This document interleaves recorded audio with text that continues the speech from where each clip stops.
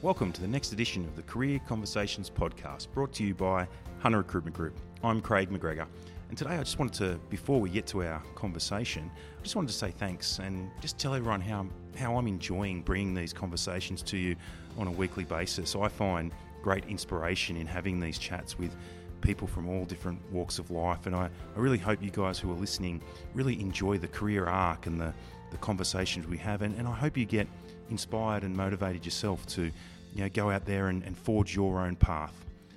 Today we talk to a lady named Kellie Mills who's done just that. This conversation is dominated by her business, Mills Eaton Training, because she's been in that business for over 20 years.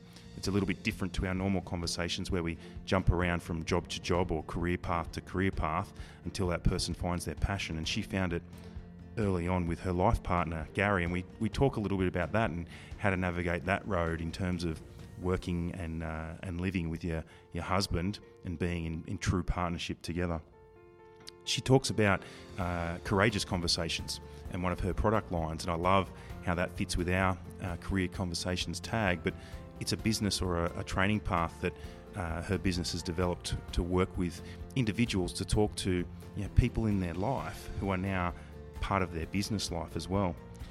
She has a really diverse training suite, and I love the authenticity she gives and brings to this conversation. She also talks at the back end of our podcast around a side project, a passion project. It's called 100 Alice Stories, and it details ladies or women who've had issues with domestic violence and brings their stories to light. I love this story. I love this project that she has, and I wish her well as she continues to generate those 100 stories. So sit back and enjoy our conversation with Kellie Mills. Today's podcast is brought to you by Hunter Recruitment Group. People-centric recruiters, HRG looks to use technology and personal interviewing techniques to ensure the best fit possible for both the candidate and the employer. We operate labour hire and temp services for various sites, conduct permanent recruitment searches, and have an innovative program we call Temp to Perm. You can find us on the web, www.hrgroup.com.au, or search for us on your favourite social site, Facebook, Instagram, Twitter, and LinkedIn. Whether you're an employer looking for a fantastic new team member, or you're an individual seeking their next great career move, start a conversation with Hunter Recruitment Group today. So welcome to the Career Conversations podcast, Kellie Mills. Thank you for inviting me. So before we start on your career, I wanted to tell a little bit of story about how we met. So I was and the listeners to this podcast might not believe it, but I was a bit of a shy, first up networker at probably about 12 years ago at a Hunter Business Chamber meeting, and I was standing in the corner like a wallflower, and yourself and Gary came up and introduced yourselves.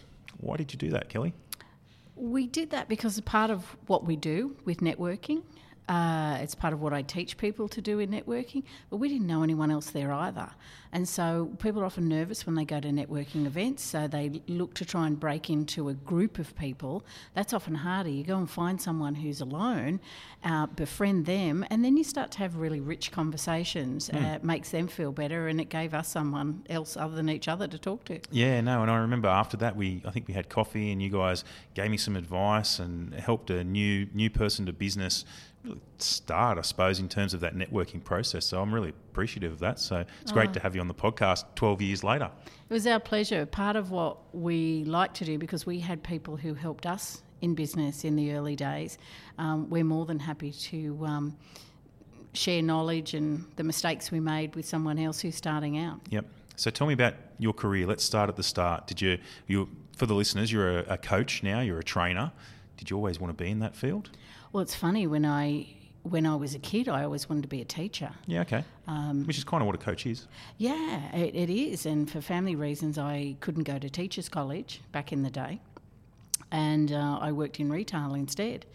I worked in retail, I worked in building society, the Greater actually. I did some more work in retail, then I moved up the coast and worked in retail again and hospitality, worked in management in retail and worked in hospitality. So you're working for large retailers or small? Large retail chains. Yep.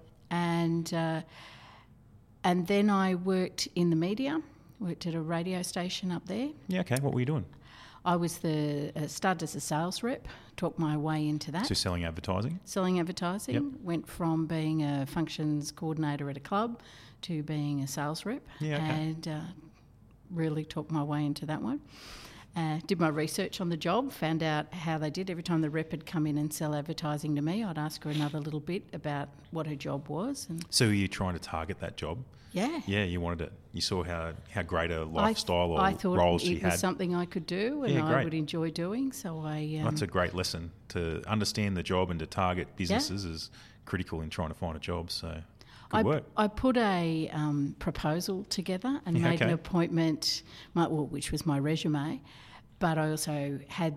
But then I took several months to pick her brains each time she'd come in and had a rough idea what the job was, worked out what my skill set was that might match that, and then made an appointment with the sales manager and said, look, it's time for me to sell you something. And he went, oh, right. He thought I was referring to the club I was working for, and I said me and handed over my resume and, yeah. That's a real proactive job search model. Yeah, very proactive job search model. And I still remember him asking me, do you really understand what we do? And I said, well, here's what my understanding is of the process. So was it a good job when you got it? It was a great job. Yeah, loved the job. Yeah, loved the job. Excellent. So well done. Became sales manager in 9 months. Yep. And really enjoyed that. The company went through some changes. I went through some personal changes in my life. And long story short, ended up with a new fella in my life who happens to be my husband now. We can't talk about him because he's sitting in the corner. No, he's over there, so I have to say nice things. And he had a training business. And it was really interesting when I first met him at a radio managers conference. I thought I'll pick this guy's brains because this is what I'd ultimately like to do, because I'd always wanted to be a teacher. I was going to say, so that's a bit of a divergence. Sales and teaching and coaching is quite different. Very. But what I'd had in various jobs I'd had, even when I was with one of the retail chains, I was the person people would send other managers to train. Yep. So I often had a training role in various jobs. I worked at TAFE for a while, teaching retail skills and teaching marketing skills. So I'd been in that space and it was on my long-term plan. This is what I wanted to do. I just happened to marry someone who had a training business and it all fell into place. Nice. Okay. Yeah. So tell me about that. So, because you've been doing it for a long time. 21 years in business together. Yep. We are this year. Step me through that. That must be hard. Amy's here in our business and we've been a part of it. She's been a part of it for 12 years. You guys are at 21. How do you do that? Tell me. You have to start with being really clear on your roles that you play. We had a fairly new personal relationship. I was new to being in business for myself, so I was used to getting paid each week, which was, the regular paycheck is something that you don't necessarily get when you first start in business. Any new business owner knows that. So that was an adjustment for me, and having to understand cash flow and a whole range of things that weren't part of the jobs I'd had before. But I remember Gary and I had a discussion, I will call it, one Saturday morning, and he was heading down to the shops and he said, well, you're the boss, you decide. And it was a business discussion. And I came inside and I thought, well, actually, we haven't decided who's the boss. And we had no clarity around the roles. And so I'd remember reading a great book by Michael Gerber called The E-Myth. And in that, he suggested that you do an org chart, even if you're a one-man show. So to make sure that you remember, you have to wear your COO hat, you have to wear your operations manager hat, you have to wear your finance hat, your marketing hat, as well as do whatever your skill set is or whatever your business service is. Why you started it. Yeah. And so I sat down and while Gary was out shopping and did like an org chart and wrote down the various roles of our business. And then when he came home, we had a cup of tea and we went, okay, well, we're a partnership, but who's the managing partner? Who makes the decisions about this area of the business? Who makes the decisions about that area? And then we went through and we put our names in all the various boxes. And it was it was something that I would recommend anyone, particularly in that married to their work partner. Idea. It was really helpful to us because then we had some clarity. And were you in agreement on who fills what boxes? We both voted on me to be the boss, which is really good. And but yes, we worked to our strengths and what we like to do, and looked at who was going to be in charge of this. And it was amazing the difference that made to our business overall. Just having that simple structure. Yeah. Okay. So tell me about the business. So 21 years. 21 years. What sort of things do you train? How did it start? Tell me about the first. Yeah, well, it's certainly changed over the years. We started because I'd had a sales background. Gary had worked in the media as well. We started doing work with a lot of his clients. When I say we started, he already had the business and had been going for a few years. We started doing sales training predominantly in media. Then we did sales training and retail training for some shopping centre groups, and we did mystery shopping for shopping centre groups. When you're new to business... So was that here in Newcastle, or were you still up the coast? No, up the coast. We're still up the coast. When you're new to business, you kind of will do whatever one will ask you. If someone had said to me, will you stand on one leg in the corner and I'll pay you, I'll go, yeah, sure. So we were pretty diverse in what we did in the early days.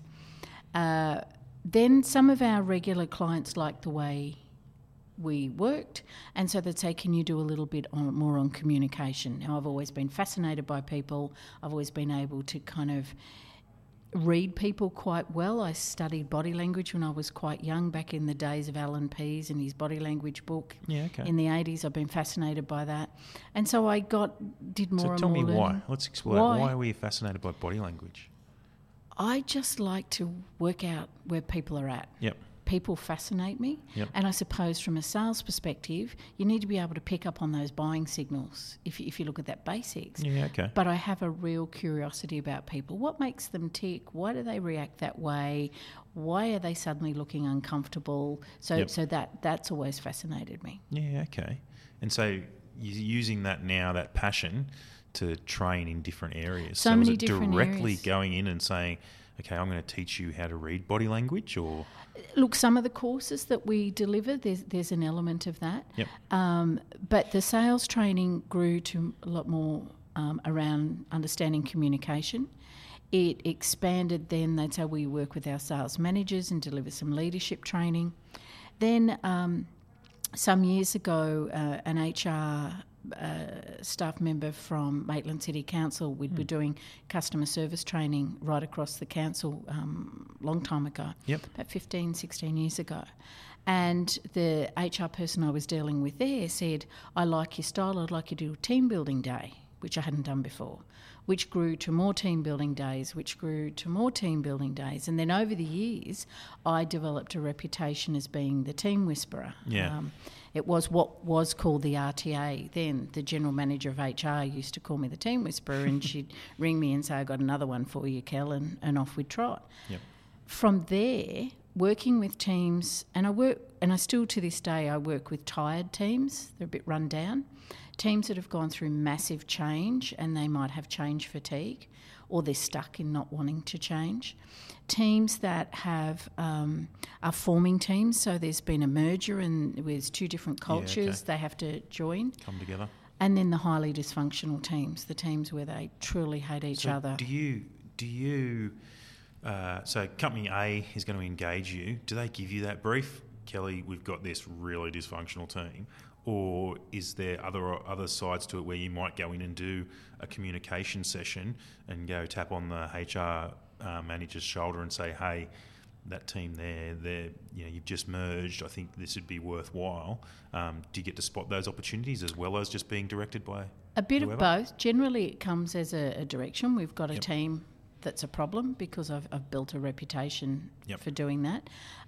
We've got a team who has a problem, and the more I know about the background and the challenges and the individuals, the better I can deliver outcomes.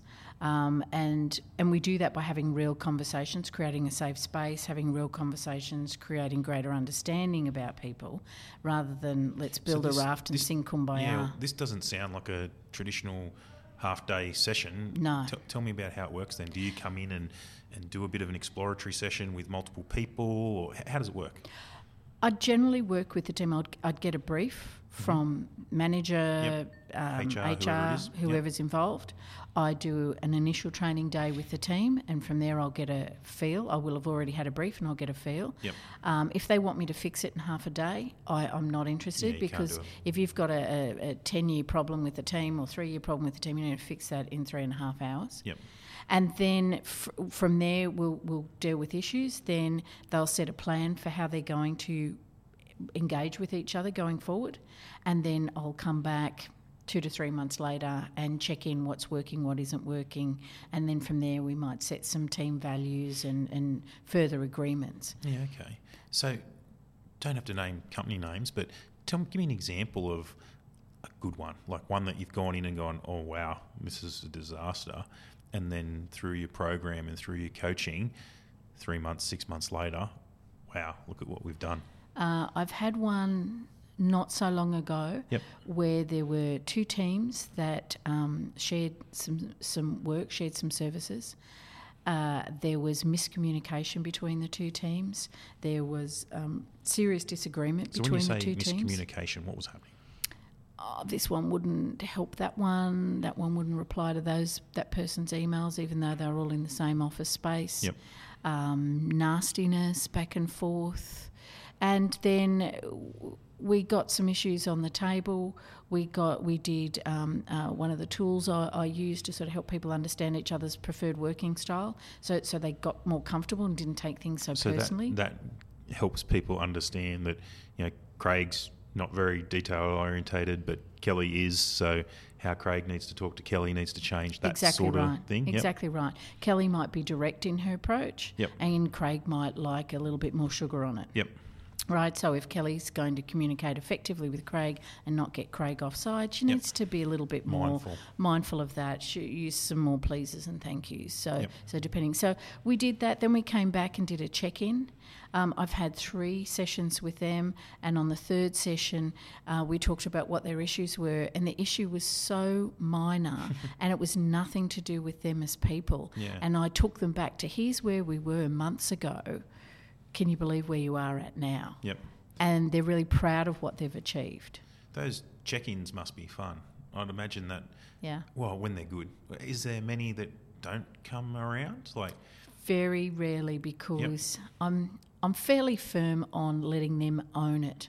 I remember one group I worked with, one of the guys in the group said at the beginning of the day, look, I think this is going to be a complete waste of time, and I don't think you can fix anything. This team's broken. Isn't there one of those in every training session? Pretty much. And he said, you're not going to fix anything. And I said, it's not my job to fix it. It's not my team, it's your team. It's my job to create a space where you guys will identify the fixes, and you're the ones that'll have to put the work in. And that's my approach, accountability. I'll hold myself accountable for how I show up on the day, but I'll also hold the participants accountable. And I'll call bad behaviours. If I see bad behaviours in the room, I'll call them, but not in an aggressive way. And my job is to build trust in the room. So I want to ask you a question about that. So I reckon, or this is a guess, you're highly experienced, comfortable where you are, successful in business. Do you have the ability and confidence to do that now versus when you started 21 years ago? Would you have been the same, or would you just been, oh no, I can't be like that because I've got to get paid? That's a great question, and I'm not looking at Gary at the moment, but I'm sure he's got a grin on his face, because early days, I just wanted to make everyone happy. And that was a challenge for me, going from salesperson predominantly, whether I was selling functions at a club or whatever, at that sales, let's make the person happy, let's give them what they want, let's find out what they want, to then being in a room where I'm not necessarily going to make everyone happy in order to achieve the outcomes. And Gary used to say to me, just go and be you.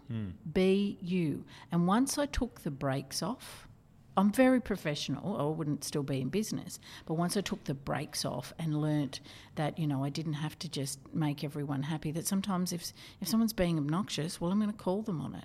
And then he said, the stronger you get, the more effective you will be. And that's exactly what happened. But 21 years ago, I remember even 16 years ago with my first few team days, they did the job, but if I could go back now and do them differently, I'd have done it in a completely different way. Yeah, and I think that's what comes with success and comfort, that you can almost choose your clients to a degree, but you can also go, this is how it is and this is how I'm going to use my expertise.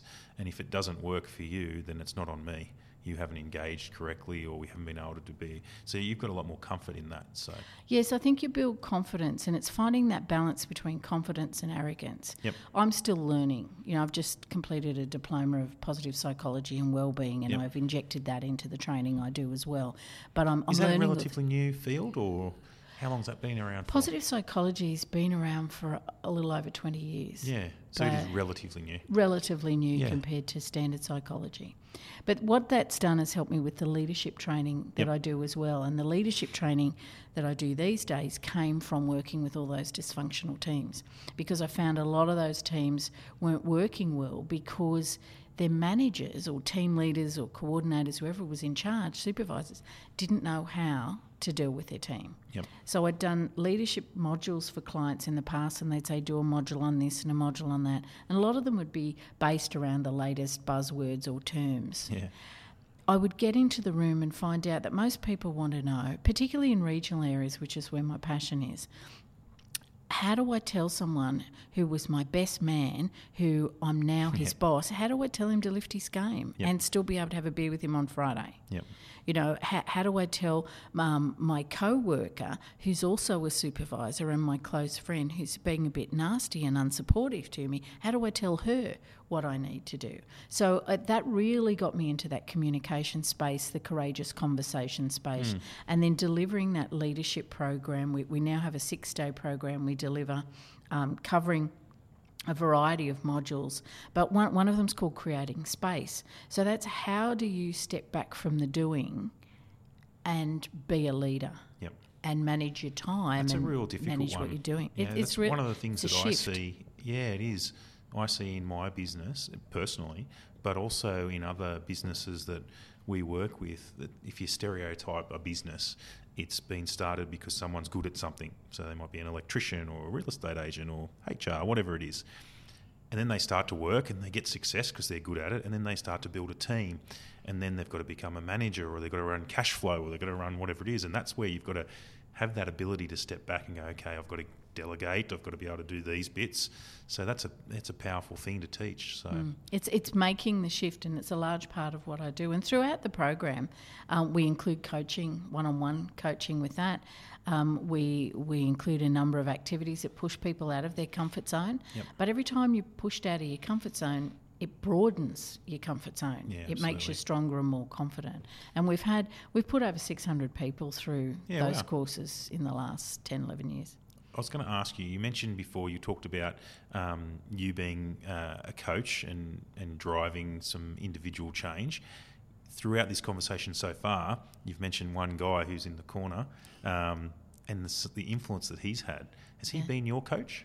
Oh, yes. We are kind of each other's person. Yep. In the leadership training, I talk to people about finding someone who's your person. And by your person, I mean someone who has your back, someone who wants the best for you, but someone who's also going to be critical of you in a constructive, positive way. Someone who's going to say, now listen, Kel, pull your head in. Yep. Or ask the right challenging questions. Was that the best way you could have done that? Or if you did it again, how would you do it differently?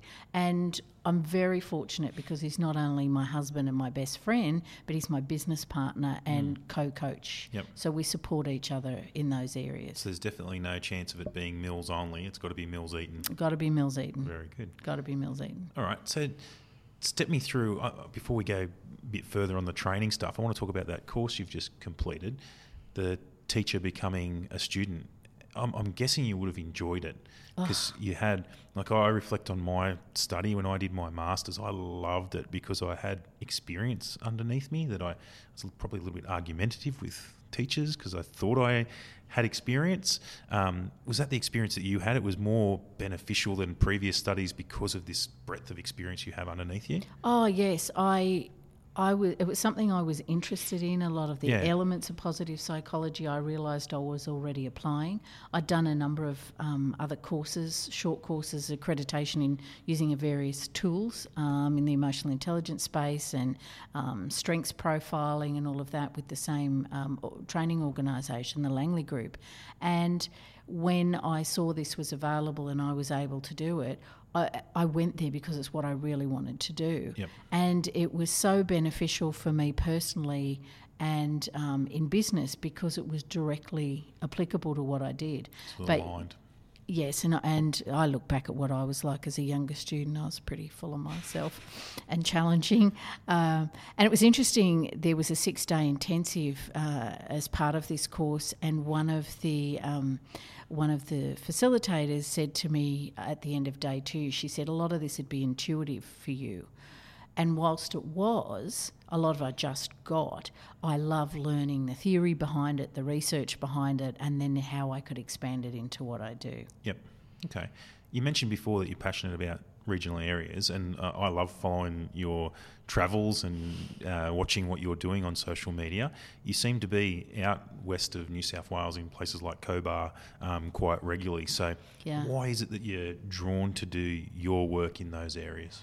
It's where the work's taken us. When you're a consultant, as we are, training company, you go where the work takes you. Well, the work in the last 21 years, Gary and I calculated when we had our 20th business anniversary last year, we calculated we've worked in 107 towns and cities in Australia. Yeah, wow. We tend to go to That's pretty amazing. Yeah, it's pretty cool. Yeah. We've worked in Canada as well. Yep.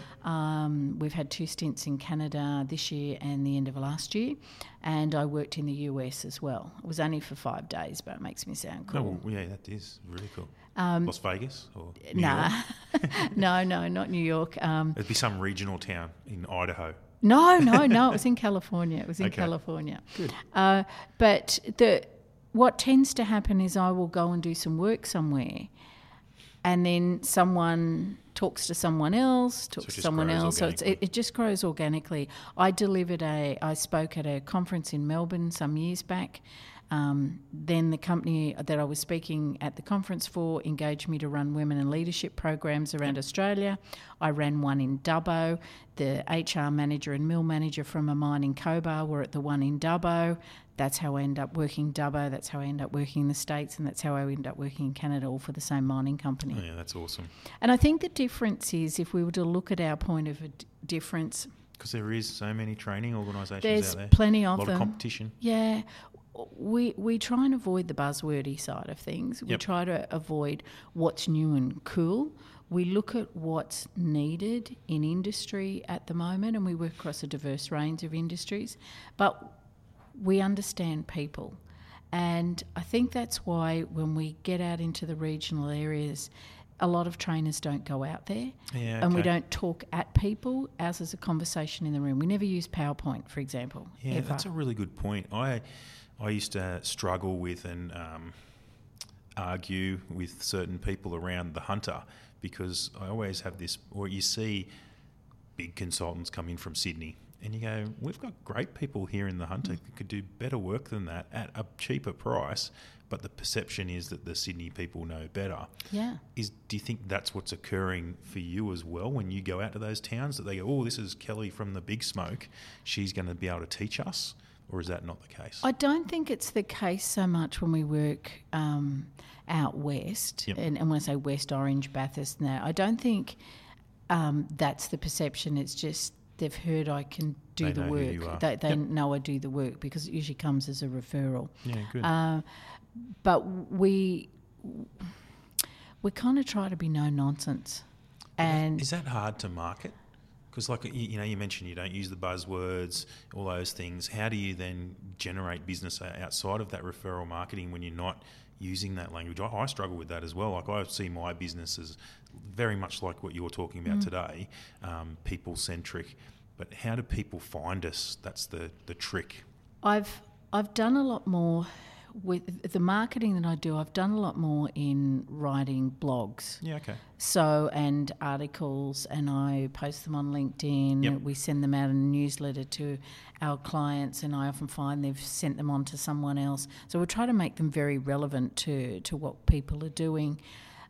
We've been very fortunate in the word of mouth generates over 90% of our business. So but we still need to be known, so we need to make sure our website's up to date. The other thing I do is occasionally I'll do some free speaking gigs. Yeah, okay.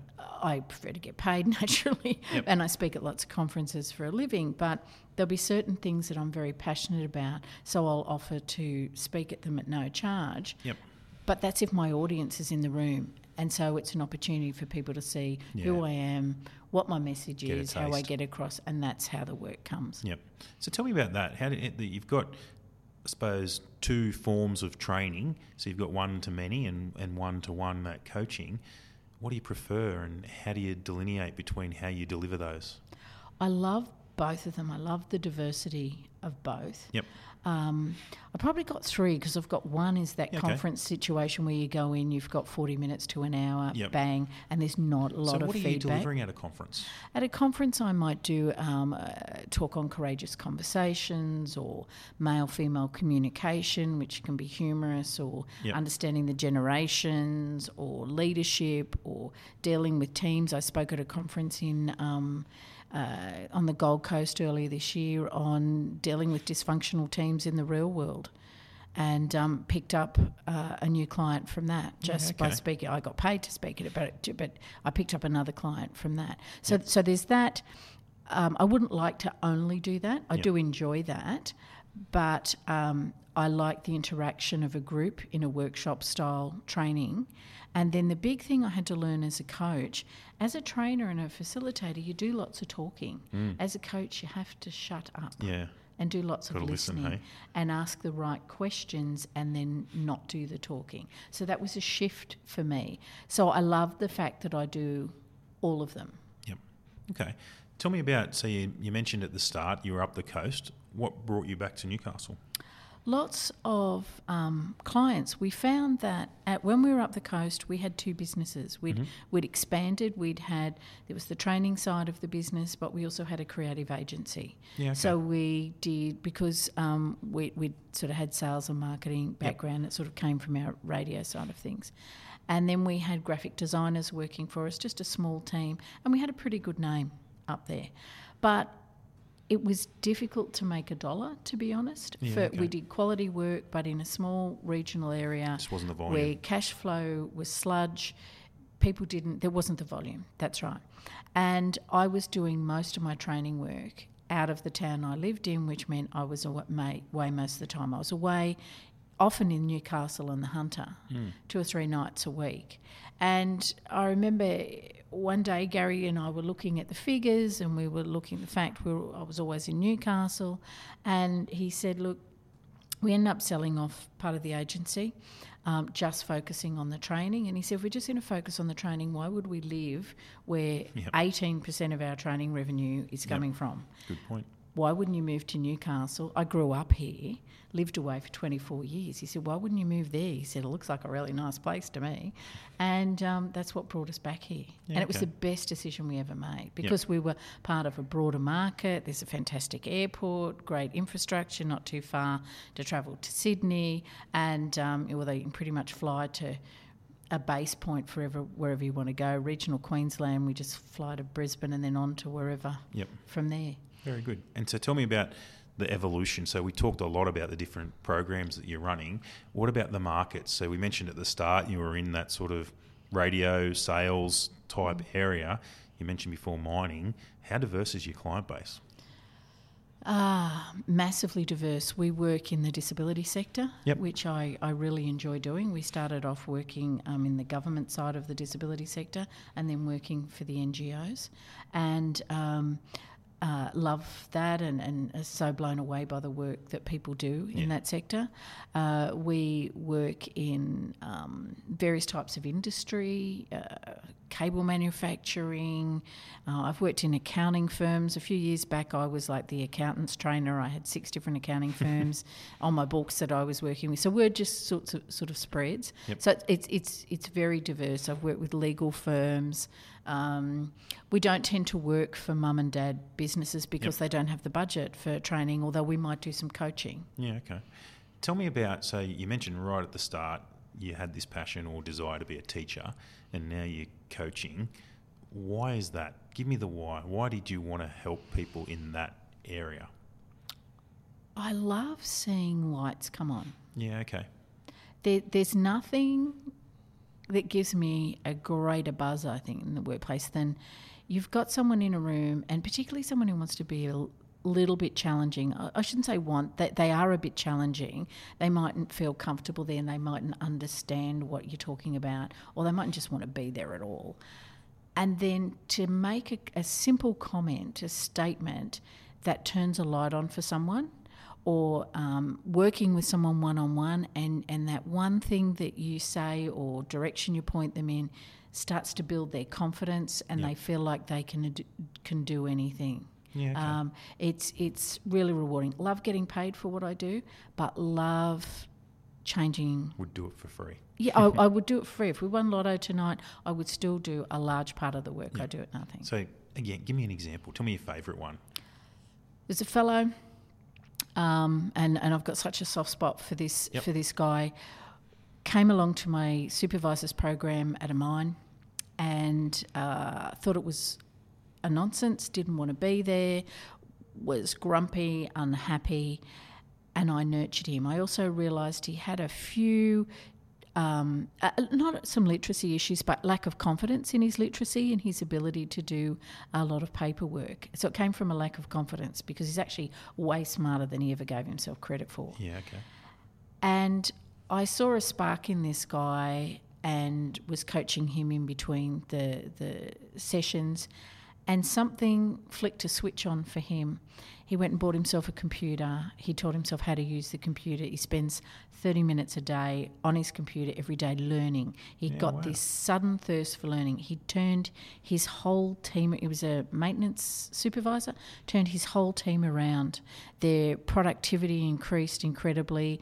His confidence grew in a way that he started to put his hand up to do other things in sporting life, in his personal life, and in his business life.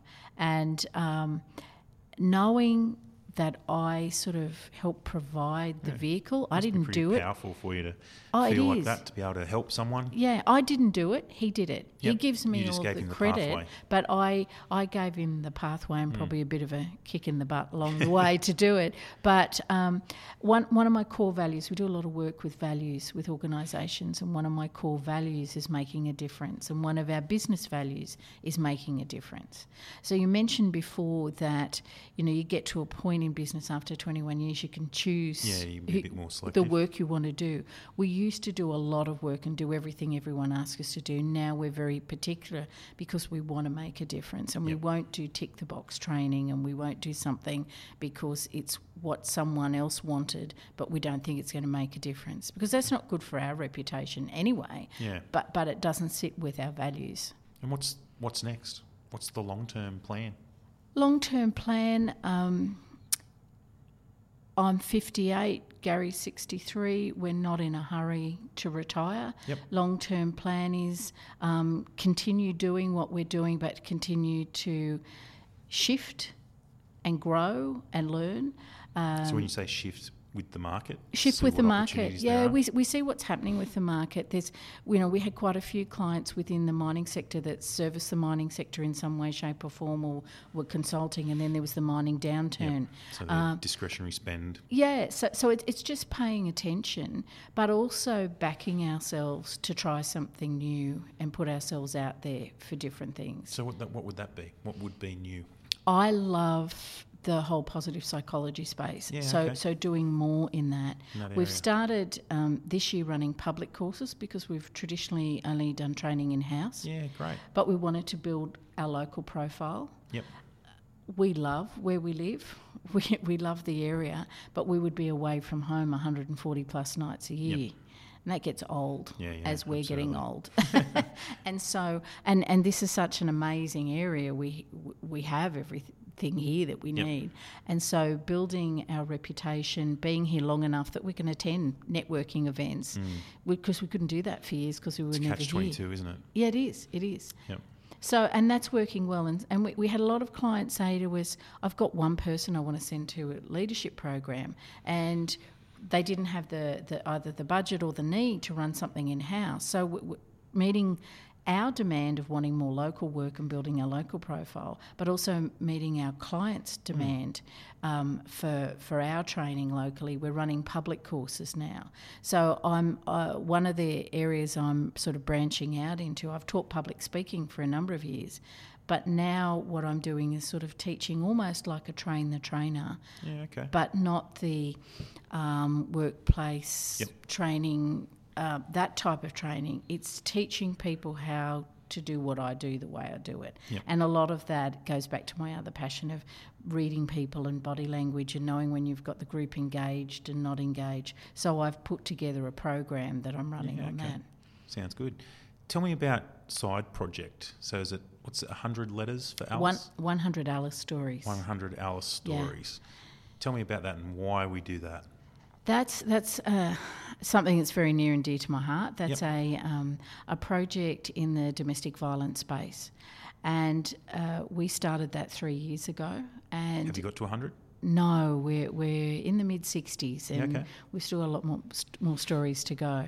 And the goal of that is to collect 100 stories from women who have escaped and survived domestic violence in order to, one, help heal them, help with their healing, but two, to empower and inspire women who are currently living in that space. Yeah, okay. And so that's your side area apart from training?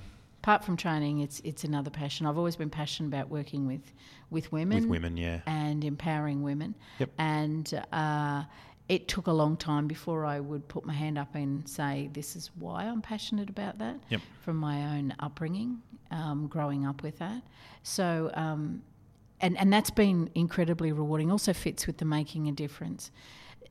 We call all the women Alice and we give them a number that protects them, their identity. And I remember I spoke at a Reclaim the Night event in Lake Macquarie a couple of years ago, and a woman came up and introduced herself to me. She said, "Hi, I'm Alice, number so and." Yep. And that was unbelievable. Yeah, wow. Yeah, that's pretty powerful. And she told her story and felt empowered by that. There's a lady I know, and it was amazing the people that came out of the woodwork, people I'd known for years, clients who didn't know I'd had a story, I didn't know they had a story, and they all sort of contacted me and said, can I contribute? So when you get the 100 stories, what happens then? Look, the long-term goal would be, I pictured a book. We've got them on our website, 100 Alice Stories, but I pictured a book in doctors' waiting rooms, hairdressing salons, and the book would be beautiful. The stories aren't beautiful, although how the women have survived and the other end of it is phenomenal and inspiring. Yeah, motivating.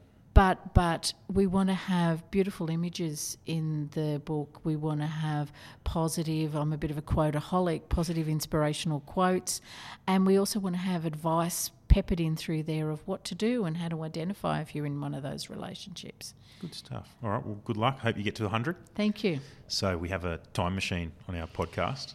So if we rewound the clock to 20-year-old Kellie, given what you know now, what advice would you give her? Well, apart from don't drink rum and Coke as much. No, drink the rum and Coke. No. A couple of things. One of them would be back yourself. Yep. I think we spend a lot of time, and it fits in with the other one, is not believing we're enough. We're not good enough. So it would be you are enough and back yourself and trust your instincts would be the key things. That doesn't mean you don't stop learning, but we do so much by not believing go down the wrong path maybe. Well, it's a path we end up having to go down. But I think I'd love to back myself a little bit more because I had the ideas. Yeah, so when you say that, so you mentioned right at the start you wanted to be a teacher. Does that mean you would have been in training a lot earlier? Yes. Yep. It would have been a path I'd have gone down. Yeah. Yeah. Not that the advertising sales path was negative, no, but it just wasn't exactly what your passion area was, and then you found it, or you always knew it was there, and then you found him. Yeah. And it found you. Yeah. I'd have put myself forward for more things that I didn't believe I could do. Yep. But then looking back, if I'd just gone into traditional teaching, I wouldn't be doing what I'm doing now, and I passionately love what I'm doing now. And a lot of that comes from my own experience. Maybe, yeah. Maybe. Don't Interesting know. to think but about, isn't it? I love the diversity of what I'm doing now. Yep. And how I can create what I believe is going to work based on what I'm seeing with the people. So I don't follow a set plan or a program. Okay, excellent. Well, thank you so much today for coming on our me. podcast. Again, good luck with the 100 stories and good luck with your training programs. Thank you very much. Thanks, Kellie. A big thank you today to our guest, Kellie Mills. If you want to learn more about Kellie, please look her up on LinkedIn. She has a great profile and you'll be able to find out more about her business and the training suite that she delivers. If you like that conversation, please subscribe to our conversations at Apple Podcasts or on SoundCloud. You just simply search Career Conversations Podcast or Hunter Recruitment Group. Until next time, I'm Craig McGregor.